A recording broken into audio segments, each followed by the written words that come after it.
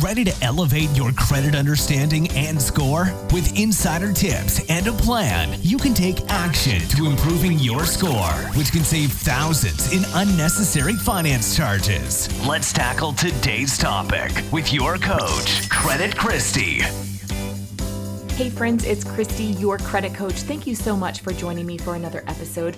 Before we jump into today's topic, I do want to make a request. So this is my 30-something-th episode, and it's just been such an honor to be able to do this almost every single week and just share this really important content. So I'm certainly not talking to everybody, I'm just talking to somebody. And if I can help improve the life of one person when it comes to credit and understanding this really important tool to help us be more successful in our financial life, then that is the point of doing this podcast. But what I would love to ask of you is, if you are getting value out of this, would you please just take one moment and give me a review? I know that the different platforms have different spots on where you can find that. I listen to podcasts on iTunes, and I know when I go into that show, there's an opportunity to leave a 5-star review and just a quick sentence about what it is that you like. And that way, when somebody is searching under the topic of financial literacy and they come across this topic, maybe they see your review and wind up joining our community. I thank you in advance. It means the absolute world to me, and nothing would mean more to me today than to hear that I am bringing value to you. So I appreciate you very, very much taking just a moment out of your life to make that happen. All right, so let's jump into today's topic. Let's talk about closing a credit card account that has a balance on it. I'm seeing this more and more, and I don't know if it's involuntary or if it's a choice of the person who owns that credit card. So let's dive into that for just a moment, because there's a couple of different reasons why that might happen. In an earlier podcast, I talked about how 70 million credit cards were affected this summer, with credit cards either being closed down or their limits reduced by the holder of that account, basically that bank that issues that credit card. And why this is important is because it does affect your debt utilization, but it also might be that one credit card that you use on a regular basis. And if you carry a balance and now your limit is reduced, you don't have much more room to put on that credit card, that could really put a dent in your budget. But I have seen where some people get upset with their credit card company. So let's use an example. I've got a bank issued credit card and I accidentally missed my payment. And now my bank puts against my account a late fee. It's probably $35. And I call and I beg and I ask if it can be removed. And perhaps it's not removed. Well, now I'm upset, right? So now I'll just say, well, you know what? I don't want to do business with you. Just close this account.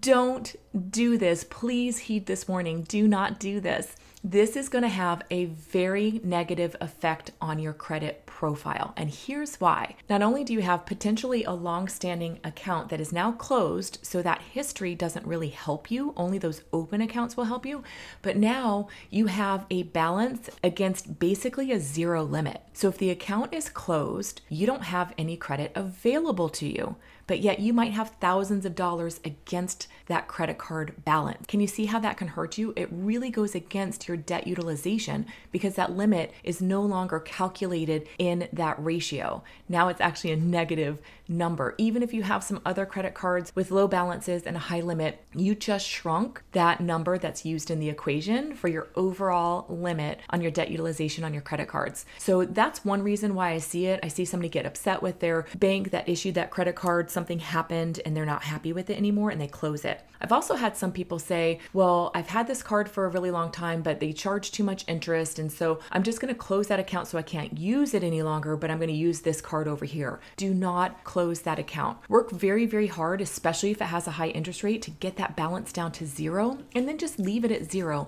but leave it open. Unless that credit card charges you an annual fee, just leave it open and leave it at a zero balance. Another reason might be that the credit card company closed it on you. I have not really seen where they've closed an account that has a balance if you are in good standing with them. I have seen where they close a credit card that has a zero balance and maybe you haven't used it very recently. I know a lot of store credit cards, if you haven't used it in the last 24 months, and some of them are actually reducing their time period down to 12 months, they'll close it based off of inactivity. And if that happens, it happens. But don't voluntarily close that account because that can negatively affect you. that way. So I'm in some of these Facebook groups and some other communities where there's this conversation around money and credit, and everybody's trying to learn and gain information. And somebody had asked if closing a credit card could help improve their credit score. And I don't agree with that. And I answered so that they knew that it has a negative effect on that debt utilization ratio. So I just want to make sure you understand that if you close out an account, it is no longer helping you in the equation for your debt utilization.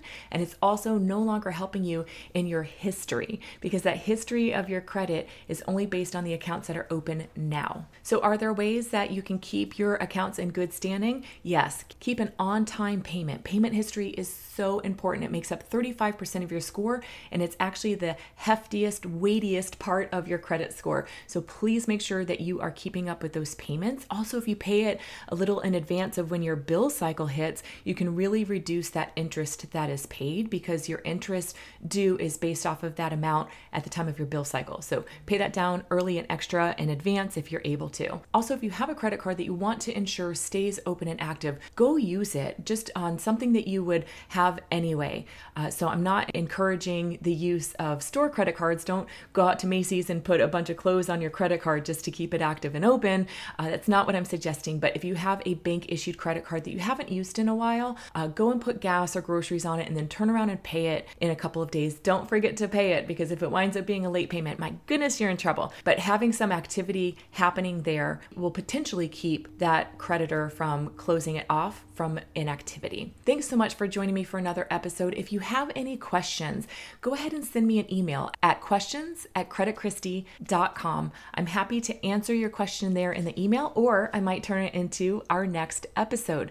Be happy to answer something, because if you have a question, that may mean that somebody else has the same question as well. So I'm happy to answer it. I invite you to join me over in the YouTube world. My channel is called Credit Christie, and we talk so much more about just credit. We talk about money and mindset and mortgages and just a whole slew of other things. So I'd love to see you over there. Please subscribe to my YouTube channel. And in the meantime, my friends, stay well. Subscribe now and share with a friend to stay in the loop for new credit content and insider tips to maximize your credit knowledge. And follow Credit Christie on Instagram.